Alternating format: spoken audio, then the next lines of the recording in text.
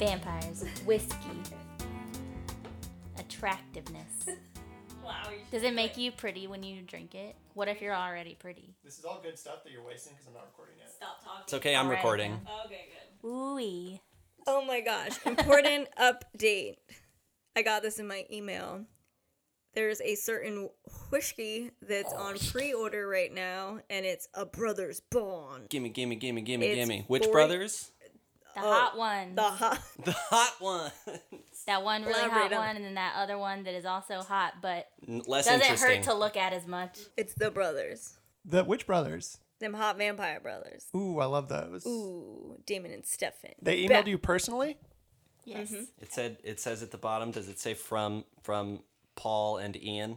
That's Yes. not their real. That's not their vampire names, James. No, I know, but it's not the vampires who were making the whiskey. It's the boys who played the vampires who I were don't making the believe whiskey. that because it's called Brothers Bond in real life. They are not brothers. True. Yeah. Yeah. I have facts. I mean, I also refuse to believe that Ian Somerhalder isn't actually a vampire. There's no proof that he isn't. Yep. Should we pre-order it? I think absolutely we should pre-order it. We should, I mean, how old is the bourbon? They've been thinking. I think that this all started during COVID. So I think they probably, I mean, it's not like they fucking brewed it themselves or whatever. They just No, they did. Well, they've been alive for a very long time, right? So they just like left it somewhere. and, They like, picked up a lot of skills over the years. I'm gonna freaking buy it. Hey, should we introduce ourselves and this thing that we're doing? Hello. Hello. I'll start. Hello. Wait, I already said hello. I can't. My brain wants to say hello again so bad. Hi, guys. It's so hard to not go into the next part of that thought without saying hello again first. I'm Philip Stressman. I use they them pronouns. I am the game master or keeper, I guess, in the parlance of the actual Monster of the Week handbook of Dangerous Times at Chillhaven High.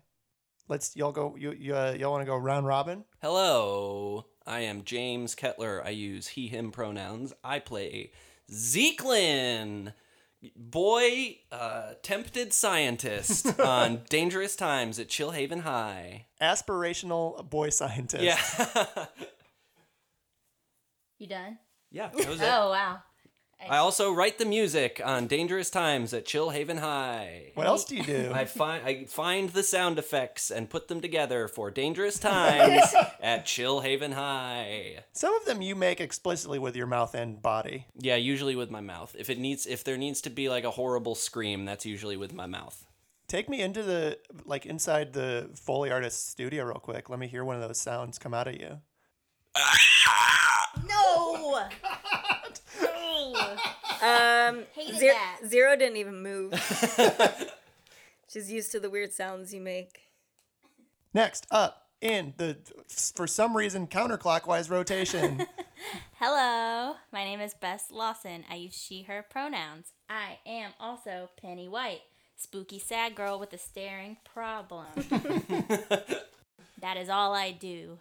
I would argue, and this might be controversial, that Penny has other skills and attributes besides staring. Yes, she is telekinetic. She moves things with her brain. Sometimes it goes really well. Sometimes it does not. One might say frequently it does not. Yep. She's learning. She's growing, as we all are. Yeah, we're teenagers in the show, you know? Yeah, she's a baby. Just a baby. Tiny little baby. Tiny baby. Tiny little brain baby with psychic powers. Ew. Me? Yeah, you. Okay. My name is May Stressman. I play Angela Atticus Jr. I go by they, them pronouns. And, Angela's just like a real cool girl. She likes social media, yoga. She hates being at Chillhaven. And she thinks her friends are a bunch of losers. But she loves them. We're losers. Are you in Losers character right Club, now? am I right? Is that canon? I'm a loser. It is explicitly canon that Zeke is a loser. Yeah, no, Zeke is a known loser. Yeah. No, Angela loves them. And Carlos. Can you look at me with a straight face and tell me that Angela loves Carlos? Angela loves Carlos. I don't know if that's a straight No, face. your I eyes don't know look what kind of crazy. face that is. I should say that there is one other individual in this room who is not mic'd up, but she's with us in body and spirit. And that is our tiny little baby dog, Zero. Oh. She's seeping. She's stinky. She's real stinky. She's real sharp and noisy, but right now she's sleeping in her little bed. She's sharp. She's pointy. Like her Too teeth. pointy. I can attest to that. She is sharp. Same. Yeah. I have a question. Please. What should we call this? What is this that we're doing? Does this have a Chill name? Sesh at Chillhaven High. Okay, asked and answered. This is Chill Sesh at Chillhaven High. Got it. So this is just a chill sesh. We're just vibing. Vibe check? Yeah, pretty good. Yeah, good. Vibes are good. Feeling good vibes. I've detected some good vibes. That superhero vibe, that was his whole power, right? He just did vibe checks. He could do the most accurate vibe check of anyone in the DC universe. And breakdancing, right? I don't recall the breakdancing. Believe he broke dance. Is that how you say that? That's how it is now. Is this a real character? Yes. Yeah, you love him from the Flash TV show. Cisco. Cisco. Oh, yes, Cisco. Yeah. His dad is great, right? That was his dad? You know I don't know where you go when you die. No, that was his girlfriend's dad, Danny Oh. Trejo. Great. Yeah, one of the all-time great television performances. Fantastic. But listen, in my opinion, we're not here to talk about the wonderful television show The Flash or the Flash Arrow universe, although we might, honestly, at some point. We have. We're here to talk about Dangerous Times at Chillhaven High, our Dingling show. Woo. Yay! We're trying not to talk over each other. No, I appreciate that. Staring blankly at me after I finish speaking for several seconds is definitely preferable to crosstalk. It's hard to tell because sometimes when you have more to say, you kind of just like look off for a second while the thought comes to you. And it's hard to tell sometimes when you're done speaking and when there's another sentence coming. Feel free to pop in. I can always never be done speaking. Same. And I can always stare blankly. So. Let's get down to here's what I'll say. Much like when we play the game, I will, I guess, just start talking and then y'all can jump in when you feel like you want to contribute, or maybe I'll just pose questions to you all directly. But I'll start out by saying, like, hey, Dangerous Times at Chillhaven High, what even is that? It's Phil, I'm so glad you asked that question. It's a podcast where we play the game Monster of the Week. And what is that? It's a tabletop role-playing game where we all play monster hunters inspired by such television programs as The X-Files and the Buffy the Vampire Slayer. Would you say that it's a tabletop RPG based on the Powered by Apocalypse game system created by Michael Sands and Steve Hickey? I wouldn't, but some have. Sure, some have. And we won't stand for it, frankly. We found it in a dumpster in the woods, and we don't know where it came from. Bound in chains and human flesh. Yummy. So yeah, Monster of the Week is a tabletop RPG based on Powered by Apocalypse. Basically, all that means is like if you are listening to this behind the scenes episode about our real play RPG podcast, I don't have to tell you what a tabletop RPG is, but it's super simple. Like you roll 2 6-sided dice. Sometimes something bad happens. Sometimes something medium happens. Sometimes something good happens. And that stochasticity drives the story. It's sort of like an emergent storytelling, right? Like I come up with a monster, y'all act accordingly as your characters would in that world, and then we roll dice, and it tells us like how things go. So James, you specifically said that Monster of the Week is inspired by shows like Buffy. I mean, it says that right in the manual, like Buffy, Supernatural, X-Files. For all of y'all, I'll pose this question to all of y'all. What specific inspirations are you drawing from when you're thinking about your character, like either your inspiration for the character or like how you think about the tone of the show or like the genre of the show? Like, what are your touchstones for that? Angela's kind of based after Cordelia from Buffy the Vampire Slayer. Is she kind of based on Cordelia from Buffy the Vampire Slayer? Yeah. Yes, largely influenced by.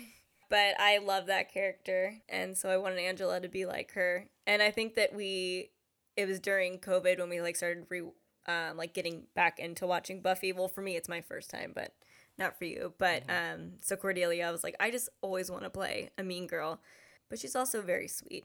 I like her a lot. I think that's a good character payoff when you have like a mean girl who like learns to love the other characters. Yeah, she comes around.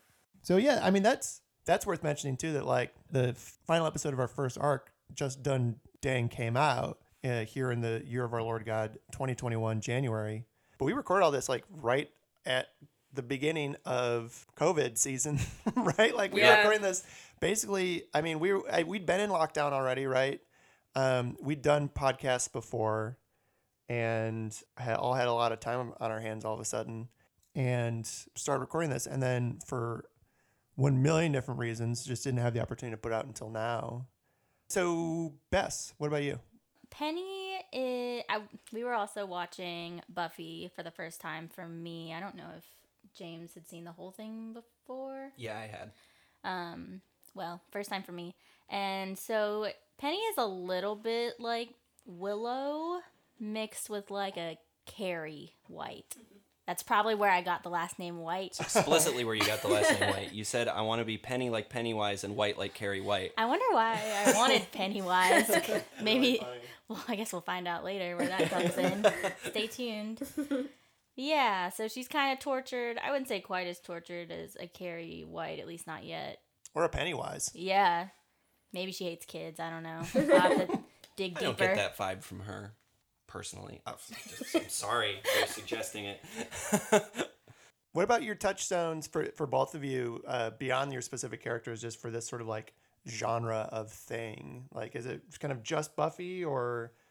Vampire Diaries. Yeah, we all fucking love Vampire Diaries. Oh. We opened this fucking thing with a whole bit about Paul Wesley and Ian Somerhalder's whiskey. I think that part's clear. We should see if we can get like a promo code that people use and we get like 10% of Yeah, the go to sales. brothersbond.com and use promo code Dangerous Times at Chillhaven High Yeah. for 10% off. We're doing ads on spec.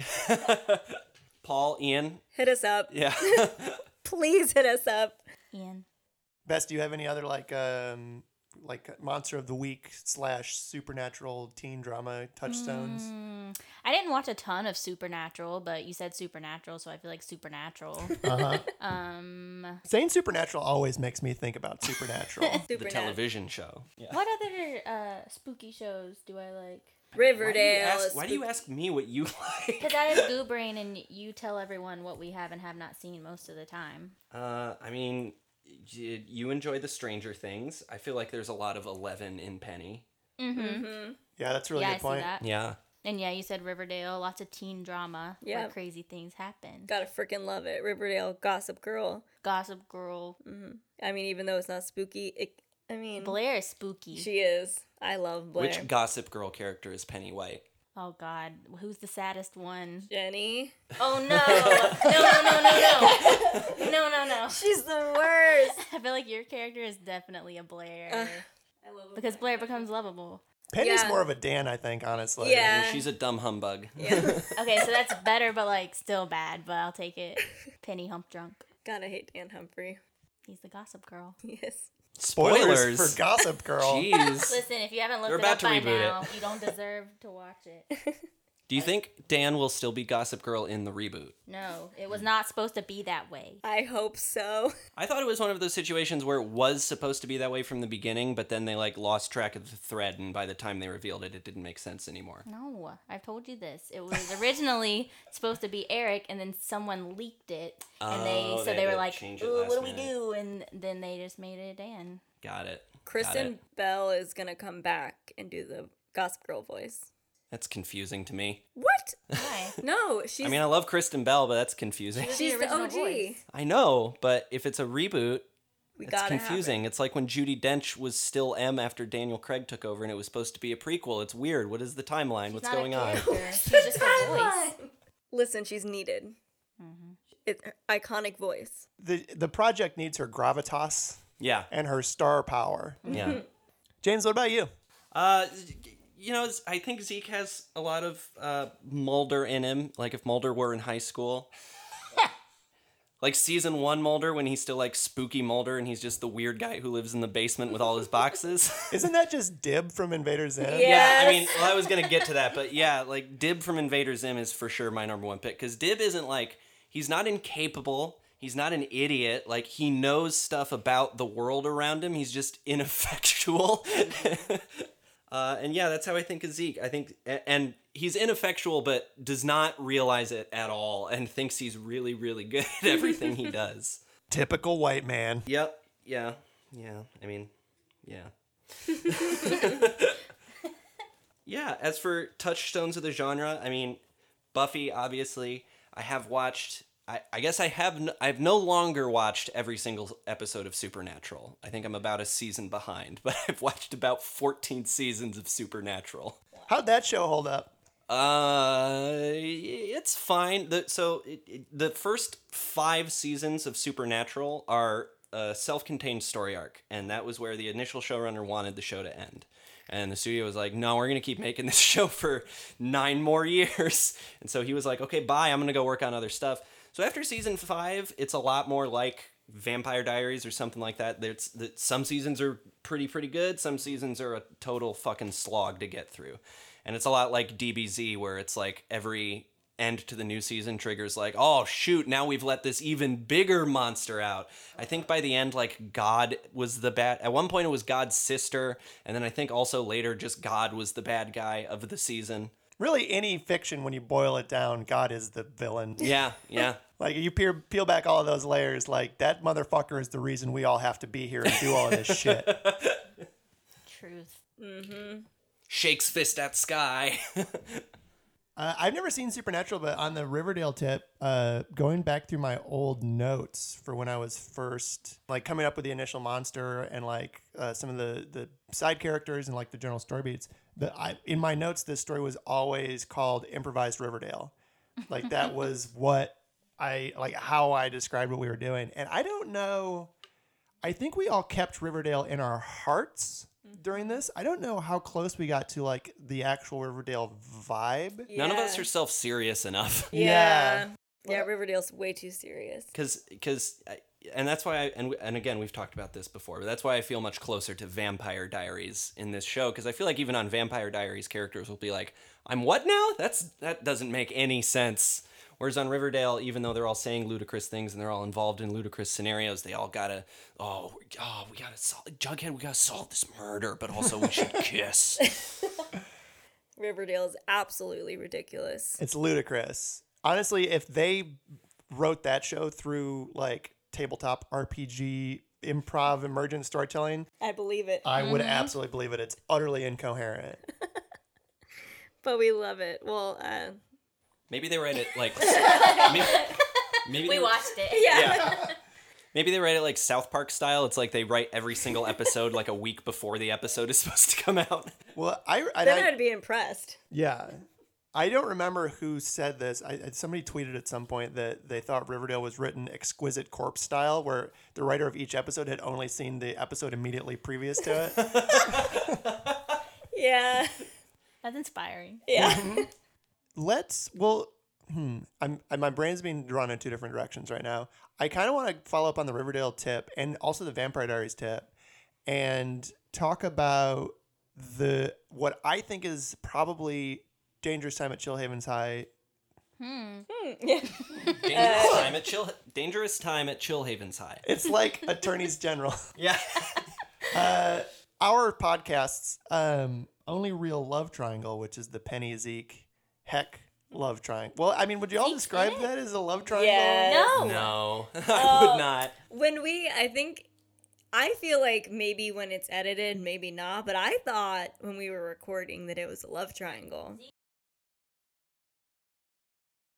No, I mean, like, Zeke would absolutely hook up with Heck if given the opportunity, but I think that Fight me. I think that everything that Zeke says to Heck, literally, I don't think there's any thought in it as to, like, pursuing Heck or, like, an adversaryship with Penny. I think it just falls out of his mouth because he thinks it and then he says it. Right.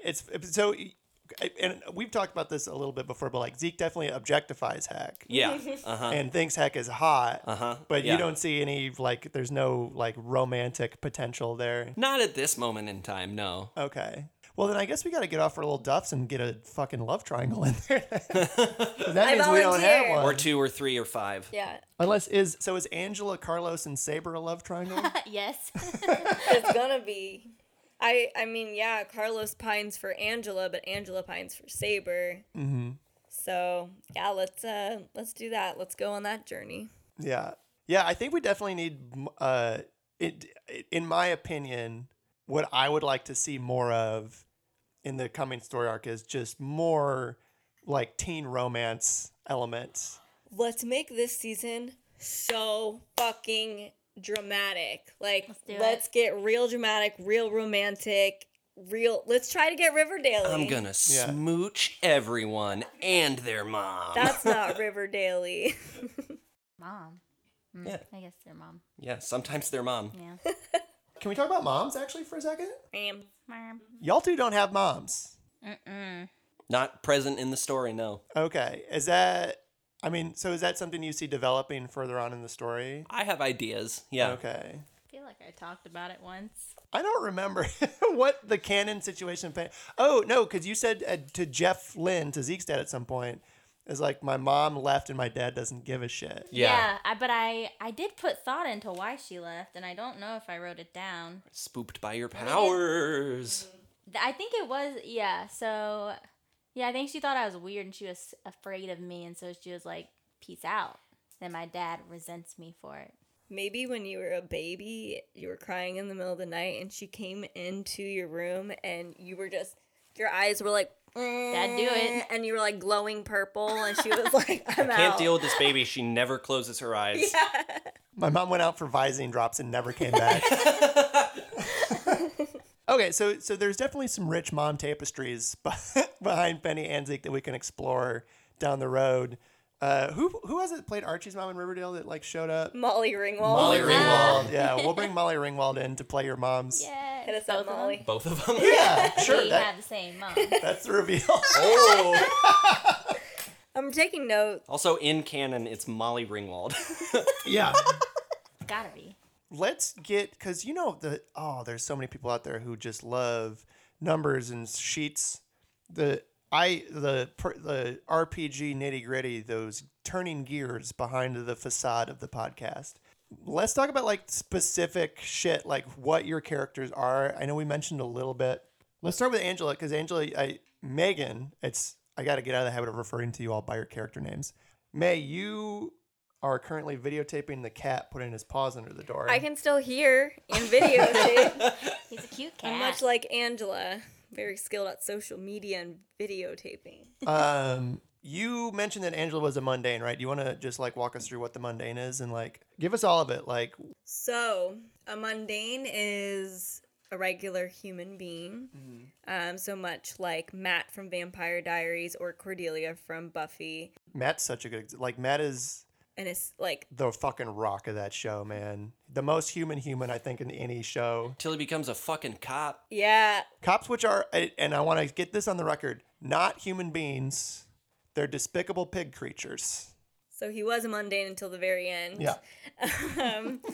But yeah, so Angela's just like a mundane, regular ass human, but that doesn't mean that she can't evolve or change. But right now, I'm remaining human.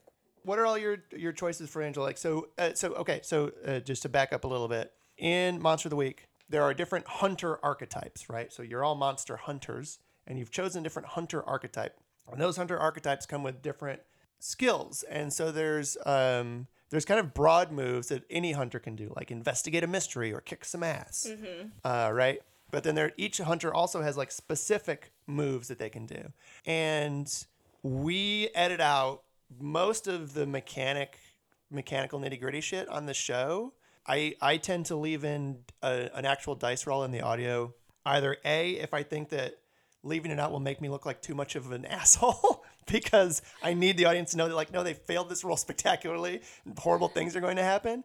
Or, like, I think a great example is the spoilers for this podcast, I guess.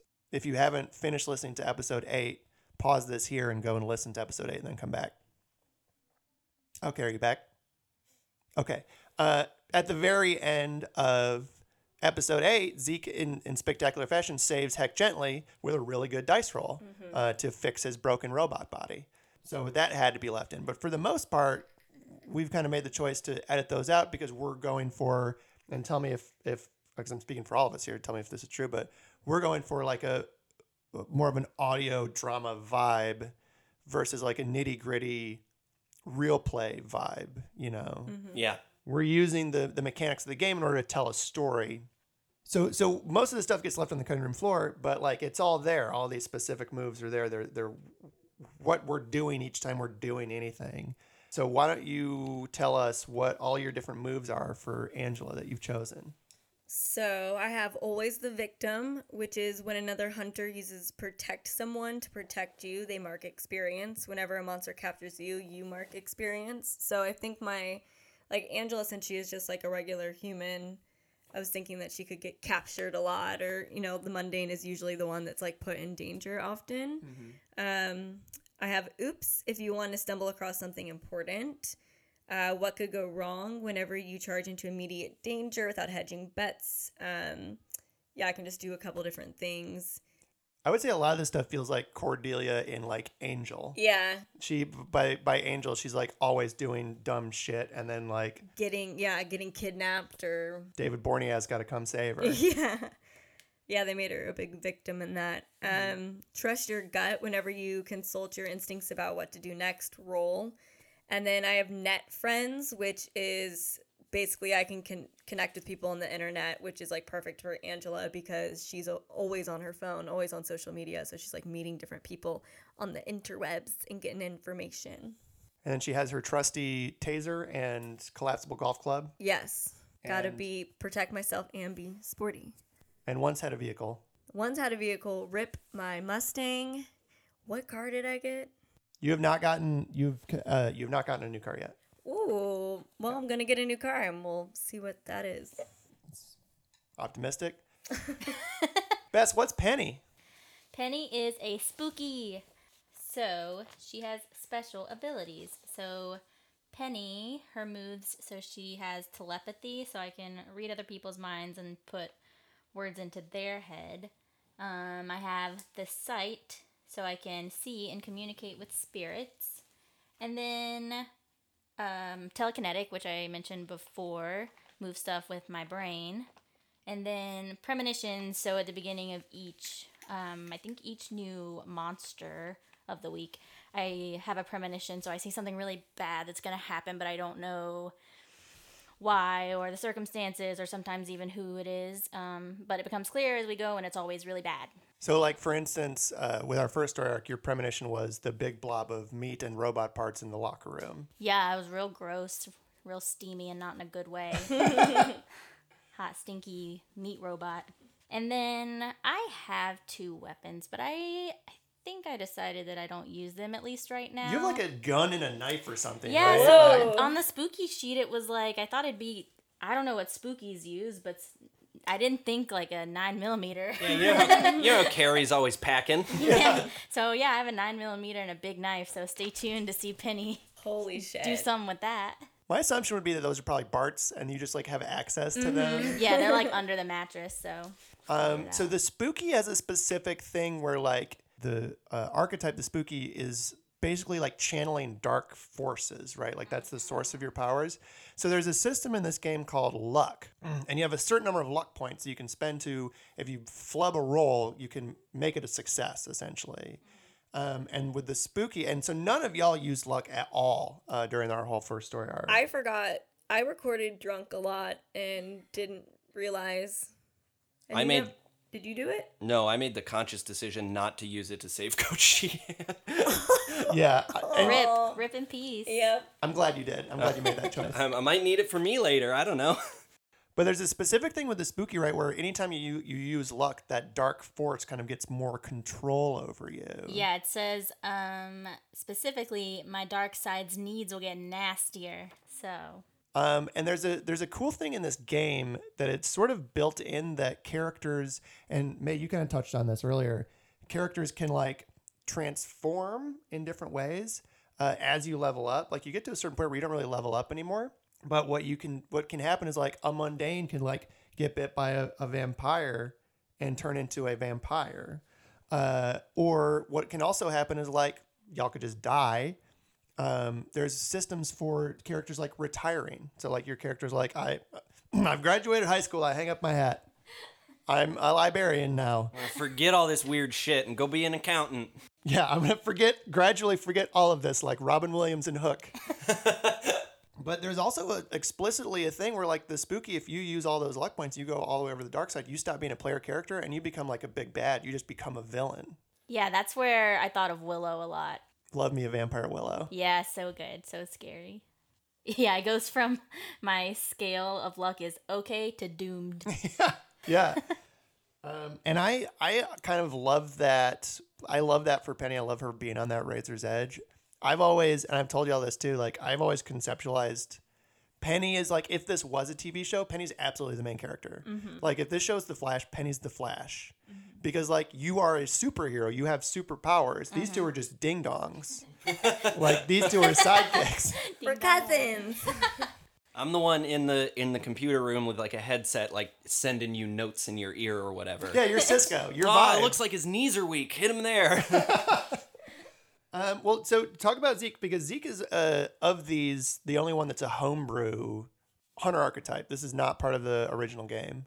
Zeke is the action scientist. I just want to read this whole description from the front sheet. You may call it the supernatural, but all that means is that we don't understand it yet. We'll soon discover what makes it tick, and then I know you will want to destroy it. But consider how much more we have to learn. I'll just keep it in my lab for a week or two so we're better prepared next time. Right-ho, the lightning gun is powered up. Are we ready? Charge! Freaking lightning gun. That lightning gun, man. Yeah. Burn it. So yeah, Zeke is an action scientist. All of his moves are based around building or modifying or fixing fancy gadgets for he and his team to use to battle monsters. Mm-hmm. He also has his lightning gun, which it says on my sheet, it has a quality called batteries, which means the batteries tag is like reload. The weapon is liable to run out of power at bad moments. That hasn't come into play yet, but I didn't need to because I broke it myself. Yeah. And then I also have the autonomous drone that became Sophia. Oh, Sophia, we love her. So sweet. The heart and soul of the program. She really is. What's everybody's favorite side character?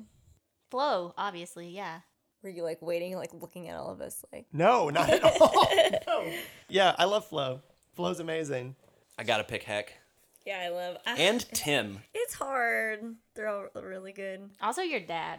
Yeah. Oh, God. Yeah. Jeff Lynne. Snack game, 10 out of 10. Who do you like to play the most? Flo is the easiest for me to slip into. Like, I can just be Flo in a second. It's no problem. She lives inside of me at all times. I think she's actually a substantial aspect of my personality. Yeah. Some of the other ones were harder. Jeff, I like to play once I found his voice. Because I'm not like... I should say that, like... So, James and Bess, y'all are like actual actors. Like, y'all are experienced performers. May and I are, I think it's fair to say, not. Yeah, that's fair to say. And so doing voices and stuff is not something that I have a lot of experience with outside of just, like, I've run a lot of D&D games. You know, so, like, my only experience performing characters really, like, since high school is playing tabletop RPGs. And when you're playing with friends, not for a podcast, you don't really have to, I do voices because it's funny. But, like, you don't have to put a lot of thought into it. It's just like, there's a goblin at the bar. We want to talk to him. And it's like, okay, what's a goblin sound like? Hey, I'm a goblin. Which that's basically my player character for D&D campaign we're in right now that James is running. It's just like, I'm a nasty goblin. And so, you know, I cringe a little bit, honestly, listening to the first couple episodes of the show because, like, everybody fucking sounds the same. Like, Saber, Heck, Carlos, Jeff all sound exactly the same.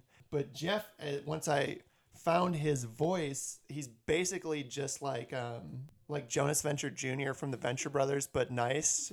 And, like, on that kind of same action scientist thing as Zeke, where it's just like, oh, a Bigfoot in the distance. Let's check it out. Yeah, and as much as I like Zeke reminds me of Dib, Jeff reminds me of Dib's dad, Professor Membrane. Yeah, I think so. Yeah. Yeah, like I think from the pilot episode when Dib comes in screaming about aliens and he goes, "Quiet, son, I'm making toast." Yeah, exactly. It's like, I am very enthusiastic about everything that I'm doing. Yeah. Am I the best at it? I sure think so. Yeah.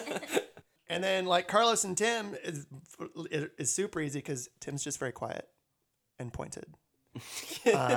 And Carlos is too loud. Especially around Angela. Yeah, Mostly around Angela. And their only character descriptors really is like Tim is obstinate and Carlos is obtuse.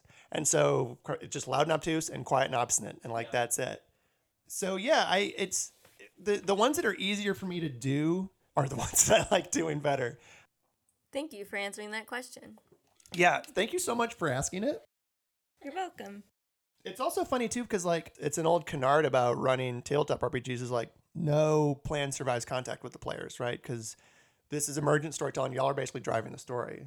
So there's characters that I have character descriptions for from day one, right alongside Heck and Saber and Vesper, that I was these are my, and there's literally, so there is my iPhone notes where I first wrote down my ideas for the campaign. I had a robot quarterback, Heck. I had a ghost skater, Saber. I had a rival super scientist, Vesper. And then there was a fourth one right along with all of those. And y'all just never met them.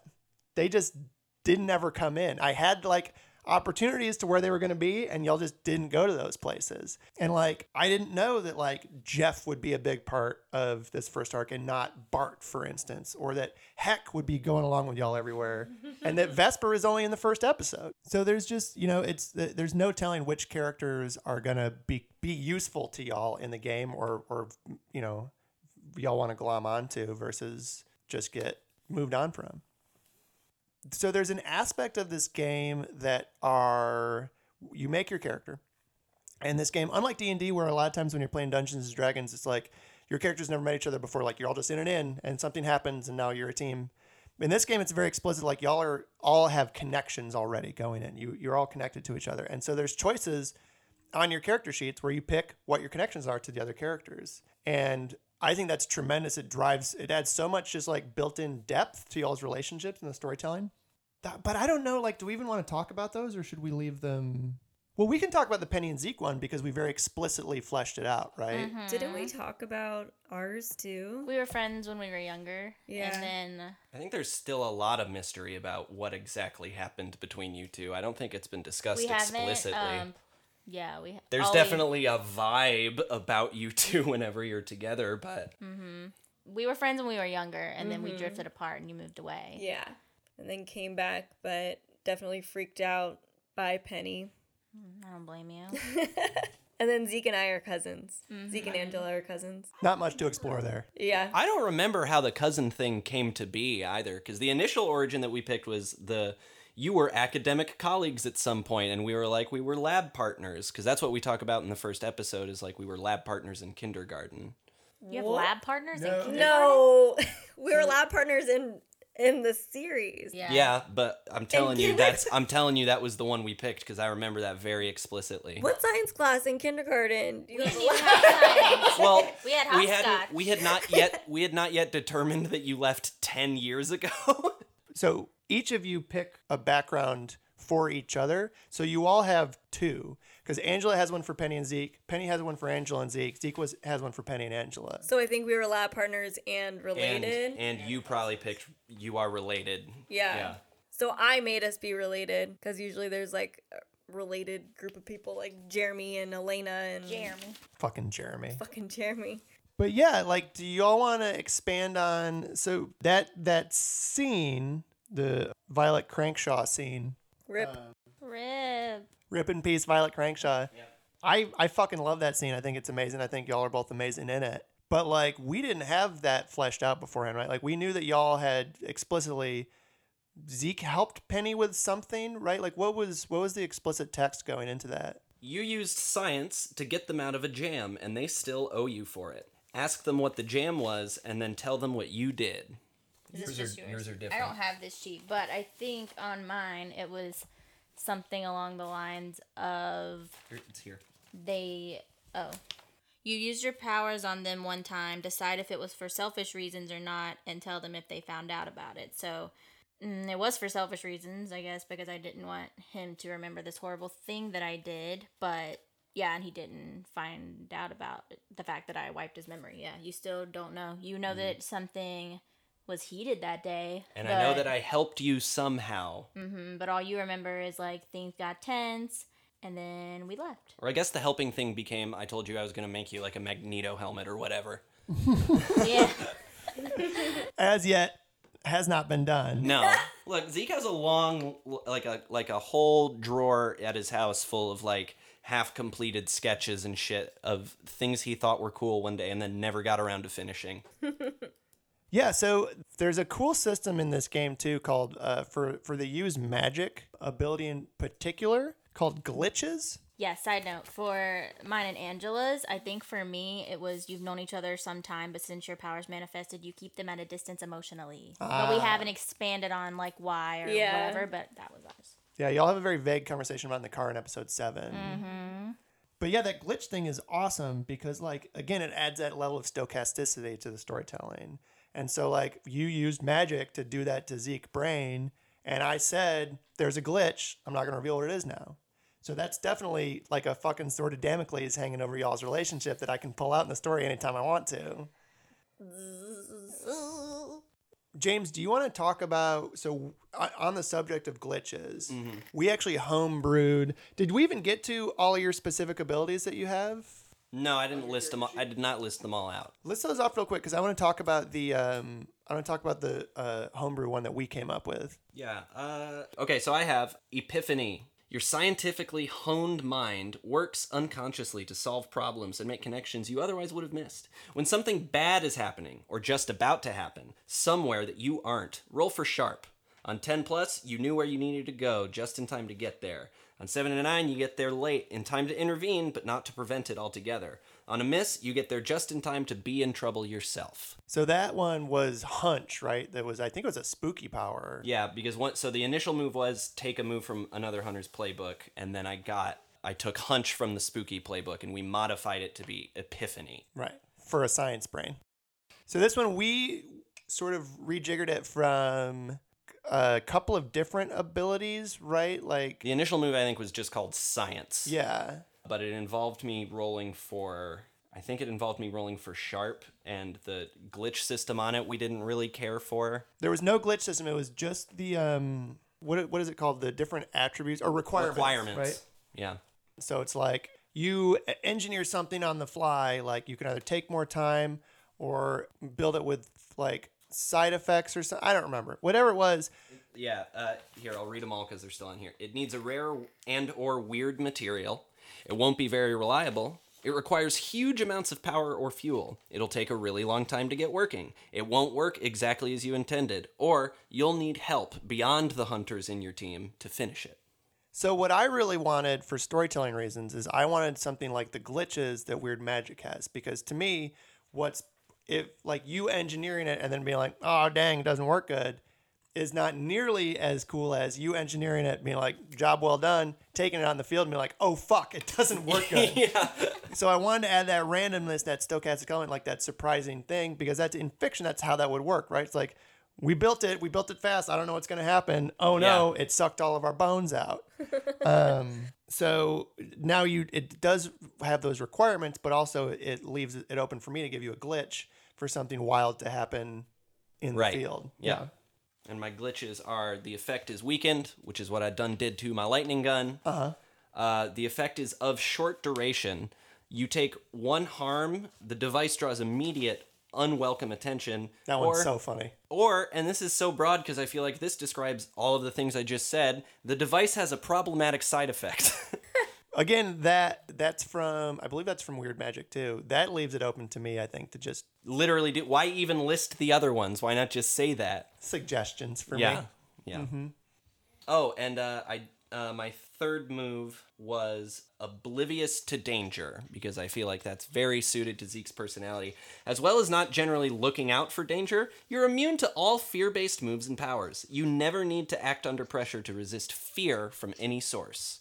Oh, yeah. I think you picked that, and I did promise you to have a monster with fear-based powers at some point. Yeah. Thank you for reminding me that. Yeah. Zeke does get scared, but he will never not do something because he is scared. Do y'all have any questions for me about, like, what I prepared for, where things went? What do you think the odds were of us stopping the monster at some point earlier in the story? Like, what do you think the odds were of like me saving Coach Sheehan and stopping the monster right then and there? It's hard to say because we did record this so long ago, and B, I did edit out so many of those roles. Right. I will say that the possibility was always there because that's just how the game is built.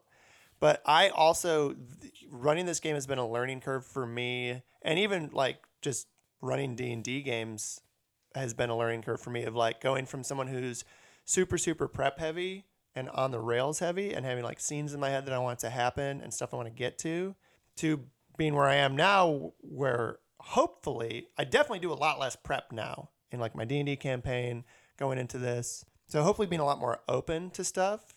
So I think I probably had you guys on the rails at least through the Coach Sheehan thing. Because you fought me so hard on going to detention, I wanted you in fucking detention. Why would Zeke? Because Zeke would never. He would never.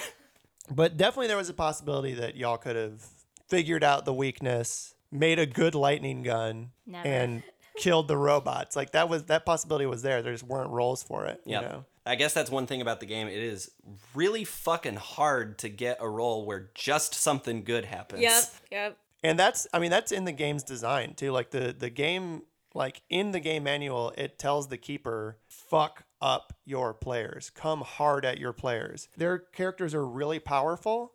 They're going to be able to do shit. Like put them in situations where they have to think outside of the box, where they have to do wild shit.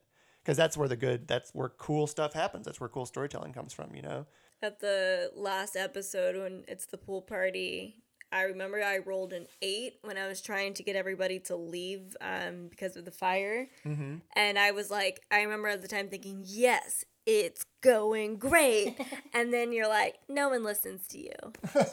And it's like, but I rolled an 8. I don't understand. That's high. But it's like, yeah, it's impossible to have like a great roll and have everything go your way.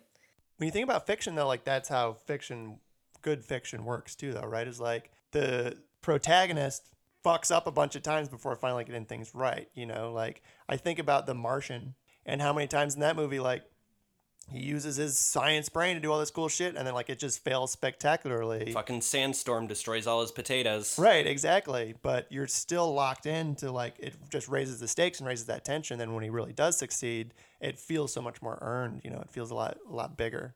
It's very frustrating. Yeah. To live through it is quite frustrating. Yeah. You know, you watch The Martian and you're like, damn, that looked fun. But guess what? I'm here to tell you, it's not. Dying on Mars, not actually that great. What is The Martian? And then he gets stuck there and he has to live on Mars for like 90 days or way too long for someone to live on Mars until his spaceship comes back to get him. He has to eat doo-doo potatoes. Yeah. What? Did we watch that? Yeah, what? Potatoes? We literally saw it in theaters. What? Yeah. He uses his own poops to grow potato on Mars. What year did this come out and who thought of it? 2015, 2016, something like that. It was based on a series of blog posts. Wow. That became a novel. Based on a true story. Didn't he? Not based on a true I was story. going to say the same thing, but I didn't. I let you say it so you could be funny. Thank you so much. At the end, doesn't he come back and it's like 90 years later? That's Interstellar. Oh my a God, much worse movie. They're the same movie. No, they're not. Interstellar is so much dumber. Matt Damon is in both, though, right? He Oh is my in both. That God. part's true. Matt Damon just really want to go. Can we just send Matt Damon to space? Just put him up there. That's clearly where he wants to be. Let's start a GoFundMe. Elysium, Interstellar, Yep. The Martian, Yep. Dogma, Well, God Lives in Space. That's where the angels are from. in Dogma, that's where the angels are from. Yeah, I mean implicitly. Subtextually. You know another kind of movie that I don't think I like? So, like, I like a space movie where it's already established that they live there and it's sustainable and it's, like, normal. Uh-huh. I don't think I like a space movie where it's, like, normal space today where everything bad can happen. Like a Gravity or yeah. an Interstellar. Yeah. Same. So you can add that to my list of things that bother me. I get what you're saying. Isn't Aliens your favorite movie? Right, but that's what she's saying. Aliens takes place in a universe where like space travel is already commonplace. But really, in my opinion, really bad things happen. True. But like bad things can happen anywhere. I just don't like. I don't think I Like, saw we're going on the final frontier for the first time, and we got to deal with all these new challenges of space travel.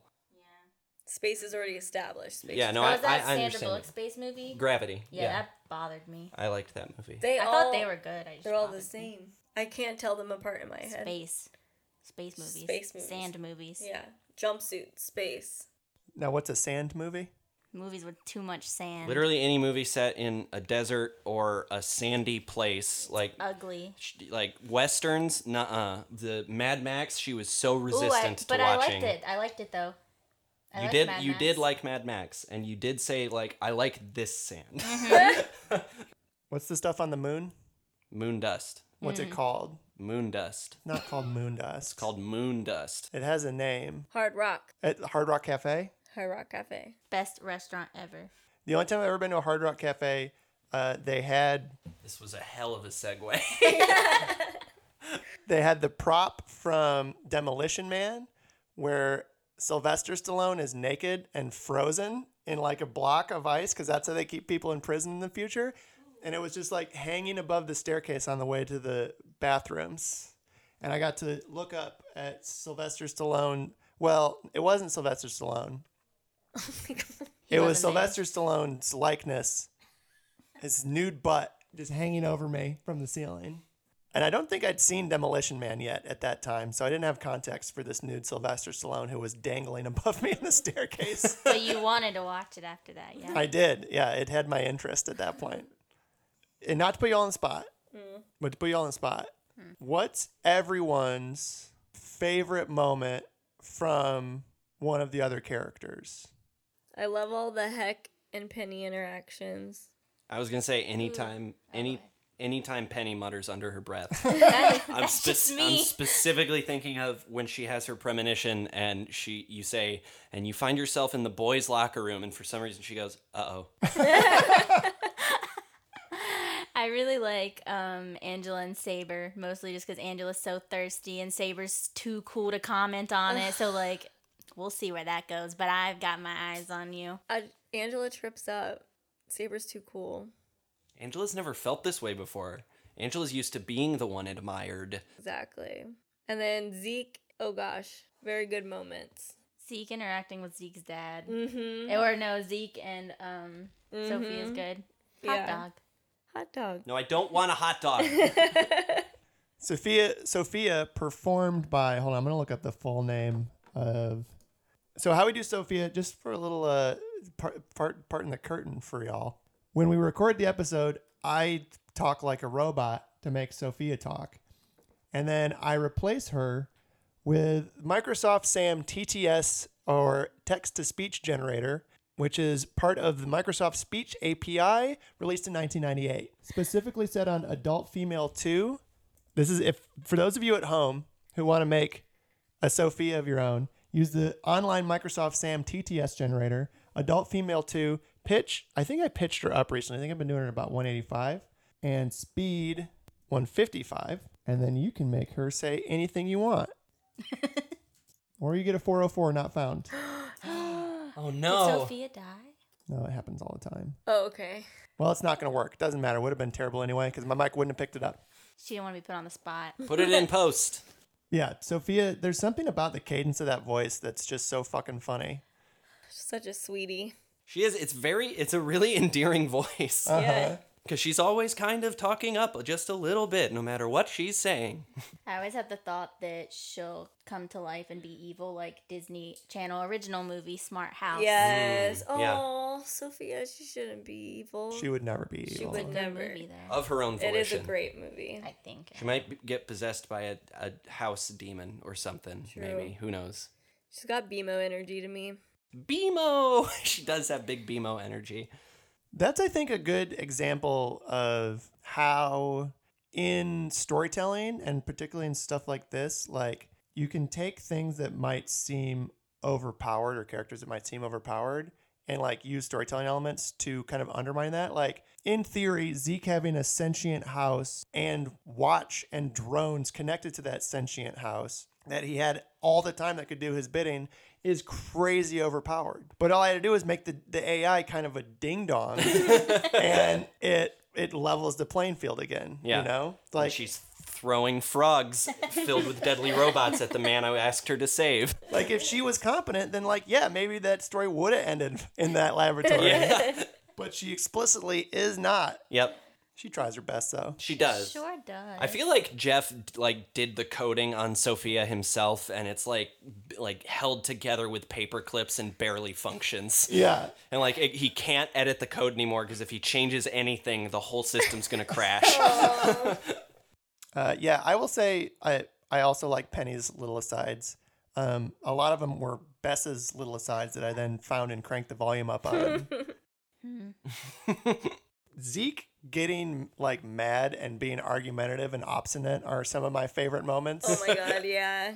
Like The tension's the best. the tension was so funny. Like James, I don't know if this is you or if this is a Zeke character trait of just never being able to let anyone else have the last word in a conversation. That's just James. Yeah, that's just me, baby. One of my favorite specific moments, and this maybe it's like recency bias because it's fresh for me, but Angela at the party getting so mad when the crowd wouldn't believe her And booed her. That was freaking rude. was so good. Why are you booing me? I'm right. What's some stuff y'all want to see in this next arc? Romance. Yeah, we talked about romance for sure. Romance. I was just thinking about this like 25 minutes ago, and I feel like I had an answer for it. Big bad baddies. Ooh. Do you mean physically large? But yeah, and Both. big in attitude. And school dances. Look Yes. out, everybody. I'm a monster with big attitude. Maybe like a school bully. I feel like we haven't really encountered like a stereotypical school bully. Yeah. I mean, I have Vesper. They are rude, but they're like, I don't think they're cool rude. Like, I don't think that they like have bully seniority of the potential. school, Yeah. That's true. I don't think anyone would listen to them. Yeah. Low threat. I think they have implicit power because Indigo Labs is like a big deal and they're like Vesper Indigo. Let me ask you about the bully thing because I feel like, I don't know, I mean like we're all queers. Some of us are non-binary. I think that energy is, I mean, it can't not be in the show, right? Because like this is our fiction, we're making it. Whether it's as explicit as like Zeke being attracted to Heck or Angela being attracted to Saber, or as implicit as like, I think Bess, you said to me that like Penny's throwaway line to Violet about just like, I hate your boyfriend. Yeah. Well, like, why else would she be friends with this person who was not clearly like not nice to her? But like I to me, I'm hesitant to bring in stuff like explicit bullying just because I don't know, it just feels gross. Like those stories feel like a bummer to me. Like I respond, personally, I respond a lot better to fiction, particularly when it's like with like a lot of queer representation Nice. where people are largely nice. And obviously like you need conflict. Like it's a show about monsters. There's going to be monsters in it. We need conflict. But like, I don't know, Well, like Steven Universe. I mean, there's still there's no bullies though. Like no one bullies Steven. Lars. Lars. Yeah, definitely bullies him, I and guess that's also true. like Diamonds kind of bully him. Well, they're just villains. They're just straight up villains.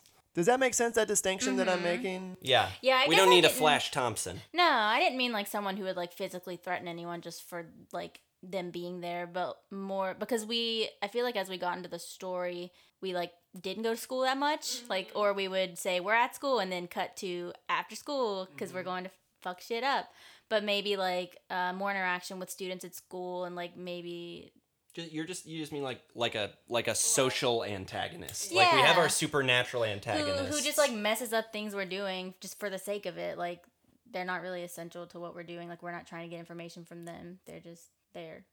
I think that there's definitely a phenomenon, right, of high school dramas where like they start out spending time at school and then like the Vampire Diaries pilot, like the whole thing is at school. Yeah. And then eventually they're just like never at school anymore. I don't remember anything they did at school in that show. They had class with Alaric. Yeah, the Yeah. first Oh, season yeah, there's yeah. History? school stuff. There's but, always dances. but like and you know, typically it's y'all setting the scene, right? Because that's how the show works. I say, here's the thing that happened, what do you all do? And so I think that in the beginning, in those first few episodes in particular, I was maybe driving those scenes a little bit more. And I think they're high school students, like setting things at school is just like what is the easiest place to go. It's the thing that makes sense.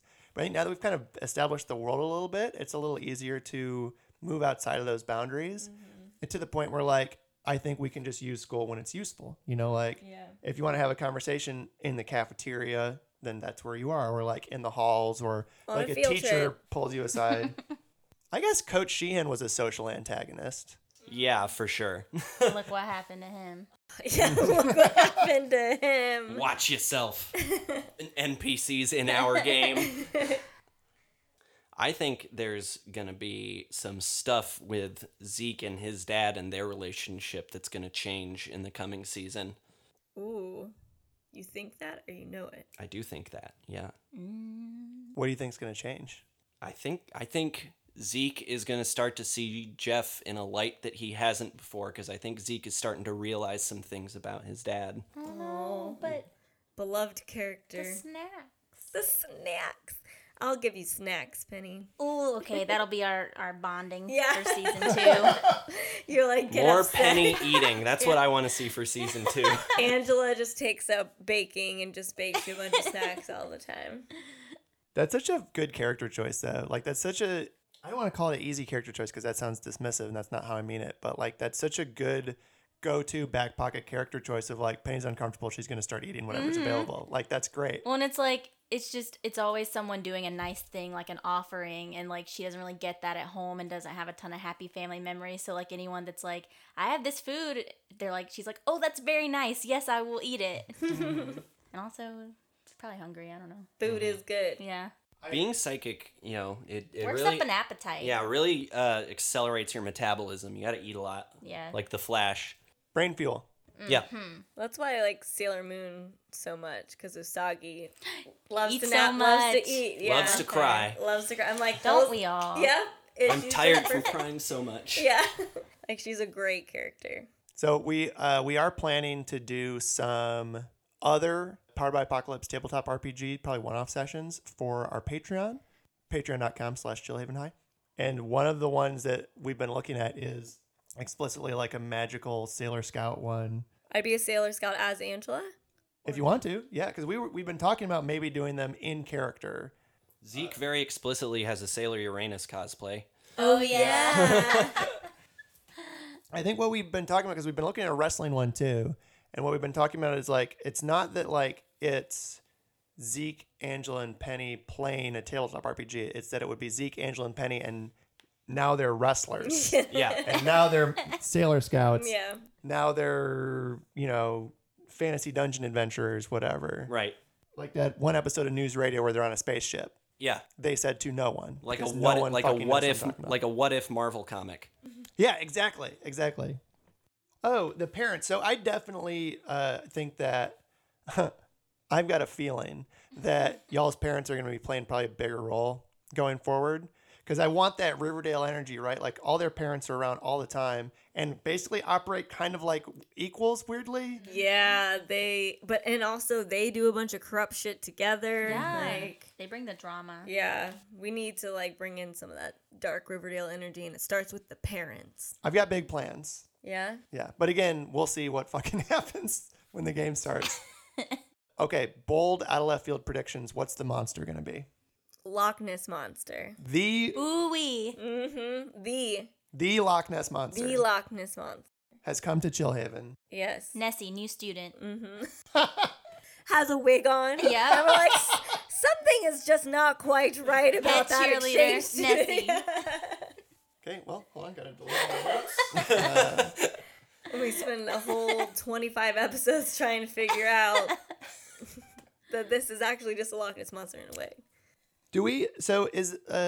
How do y'all feel about like dramatic irony in the show? Like, and I don't think this is something that really was necessary in the first arc, but like, how do y'all feel about finding that balance between like, okay, here's something that I have figured out as the player, but the character probably wouldn't have figured it out yet, like say a Nessie in the wig. Like, how do you walk that line? Like, should you walk that line?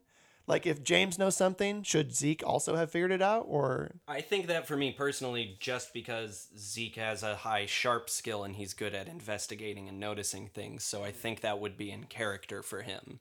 I think Angela would have to find out because I feel like she probably wouldn't know. I mean, she's just a human. She's like figuring out all this supernatural stuff. I mean, I guess you all are too, but you kind of have more experience with it. But I feel like because Megan knows something, I don't think Angela should. Yeah, I guess it depends. Like, I feel like Penny doesn't have a ton of social awareness, but she's very in tune with all the spooky, so... I also, though, rarely feel like I have stuff figured out, so until it's been, like, explicitly stated or on a roll or something. I'm thinking of Angela's particularly when the corpse of Saber full of robots was rolling by on a skateboard. You cracked your window open and went, "Hey, girl!" I hate that. You were It's on so drugs. funny and I it's so was in on character. It was really fucking funny.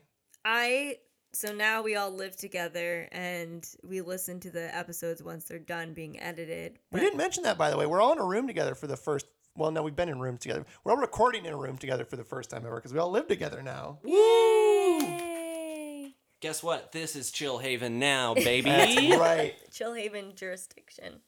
But I have to leave the room sometimes because it's just, I can't listen to my voice. And especially that scene.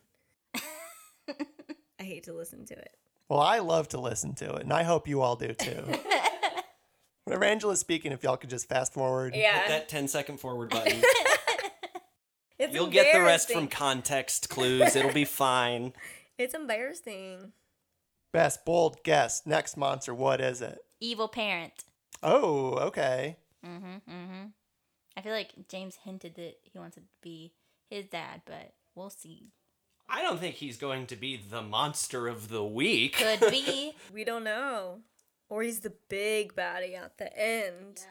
Nah, I don't think that either. Or my dad, Bart. We Yeah. don't know what he's up to. I think there's definitely something that happens, though, as you get older, that you start to see the cracks in, like, your idealized view of who your parents are and start to see that maybe they're not always right or always good or, like, always courageous. Like, I think that's kind of what you were talking about with Jeff, is Zeke's going to start to see those chinks in Jeff's armor. Yeah, exactly. James, what's your bold guess? The Boogeyman. The literal, much like Loch Ness Monster, the actual boogeyman. Yeah. Wow. Who are they? You know, what are their powers? What are their weaknesses? We're not going to fucking know. It's just going to be scary as hell. I love that you went right to they, them pronouns for the boogeyman. Consider it. Listen, it might just be a title, not a name. I don't know. It's an honorific. Yeah. First name the, last name Boogeyman. Like, it doesn't... Is the boogeyman, like, when you think of the boogeyman, does it look like the one from Nightmare Before Christmas? Like, what does your head go Oogie to? Boogie? Or- So, speaking of another, since you brought it up, Disney Channel original movie, there's a movie called Don't Look Under the Bed that James and I watched during quarantine because Disney Plus. Did we watch it?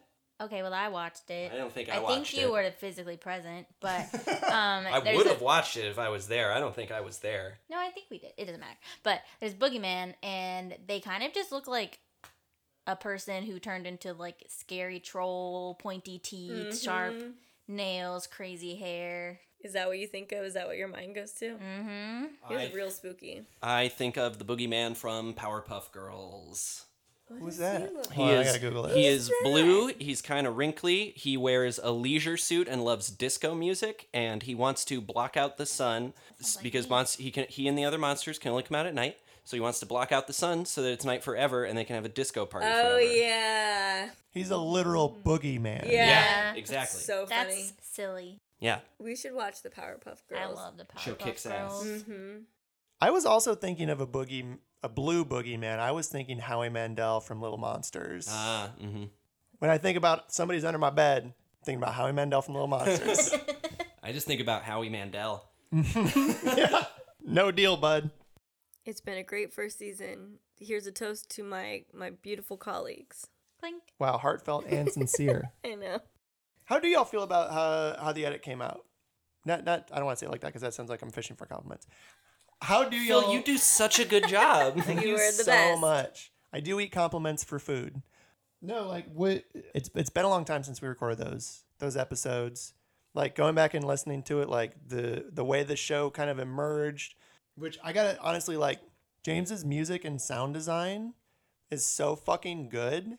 I feel like it makes me self-conscious because I just feel like the show's not good enough for how good it sounds, if that makes sense. That's not true. Shucks. Because I think the show's really good, but it makes me anxious of like, oh shit, now we have to live up to like how professional this shit sounds. But like what I mean, in its final form, like, did y'all have a vision for what it was going to sound like, or? I mean, we've done podcasts before together, so I think that I know your level of editing, I guess. You've gotten better. Yeah, I mean, not just the editing, but like just how the thing ended up. I didn't think it was going to sound as good as it sounded. Like the music, especially in the last episode, I think it's great.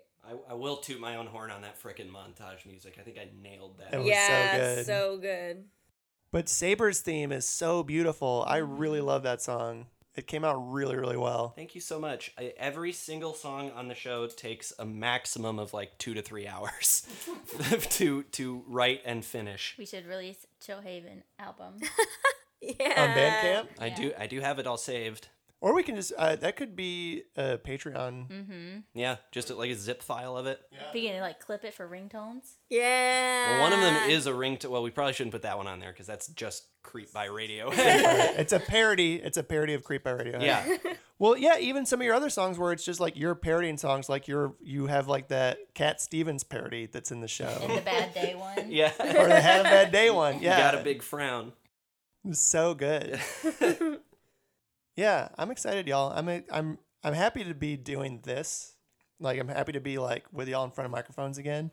I'm really happy to be like in the room together doing it. Mm-hmm. I'm really excited to start recording the show again. I can't wait.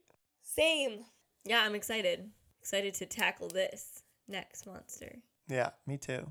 Whatever it may be. It was the fucking Loch Ness Monster, so now I have to rewrite the whole thing. God damn it. It was the Loch Ness Monster in an emo wig.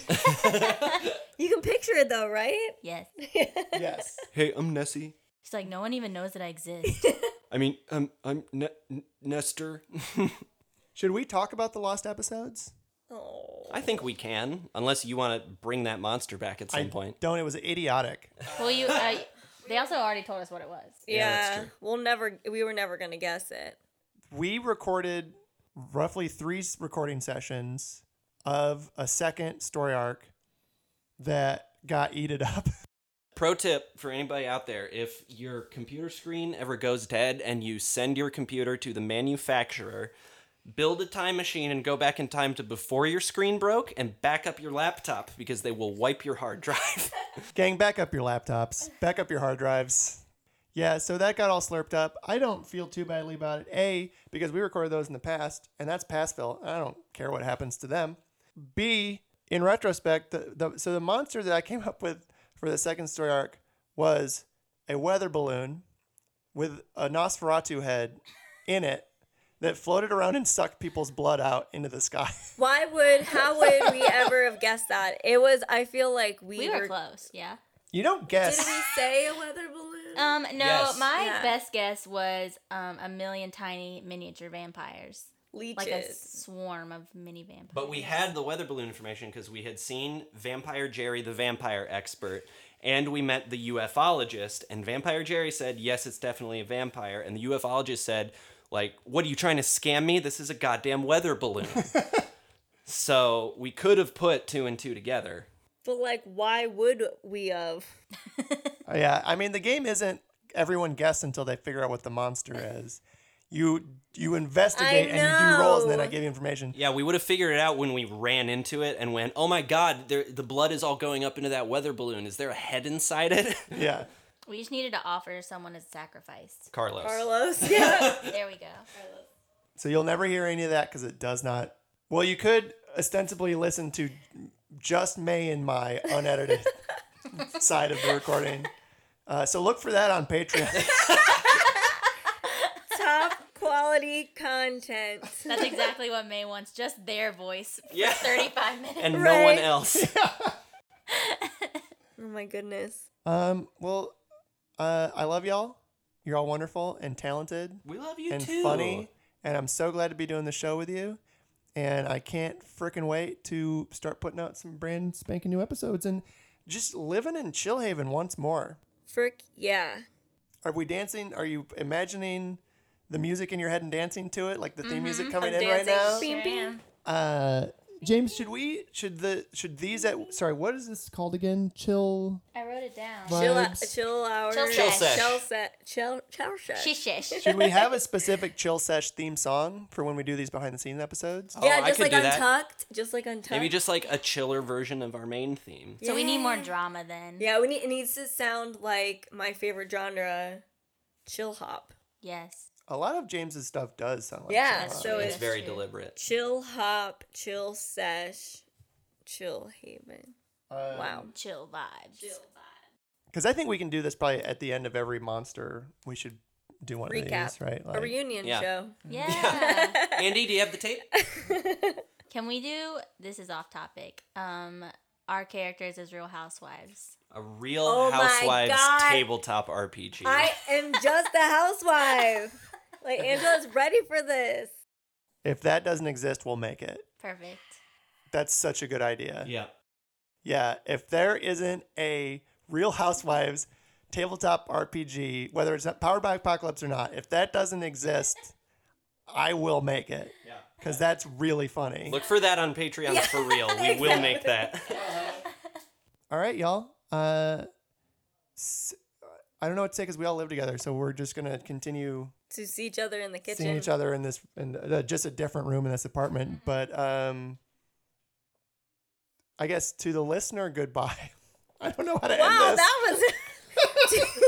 How do I end this? Oh my God. So, what? You don't know how? You do those like in the middle recordings for the podcast where you're like, hello, little snow bunny. And you just do something like that because you just said to the listener, goodbye. Little snow bunnies. Like, Goodbye, snow bunnies. We love you. We love you. Don't get run over by a snowmobile. No. I said don't get run over by a snowmobile. But now they're thinking about it. Don't, little snow bunnies, don't think about the snowmobiles. Horrible grinding gears, slurping up your little bunny bodies. Oh my Because they can't God. see you because your fur is so snow white. It's the same color as the snow. And that normally that protects you from predators, but this predator is an accidental predator and nothing can protect you from that. okay. Anyway, see ya. Yeah, bye. Dreams. Peace out.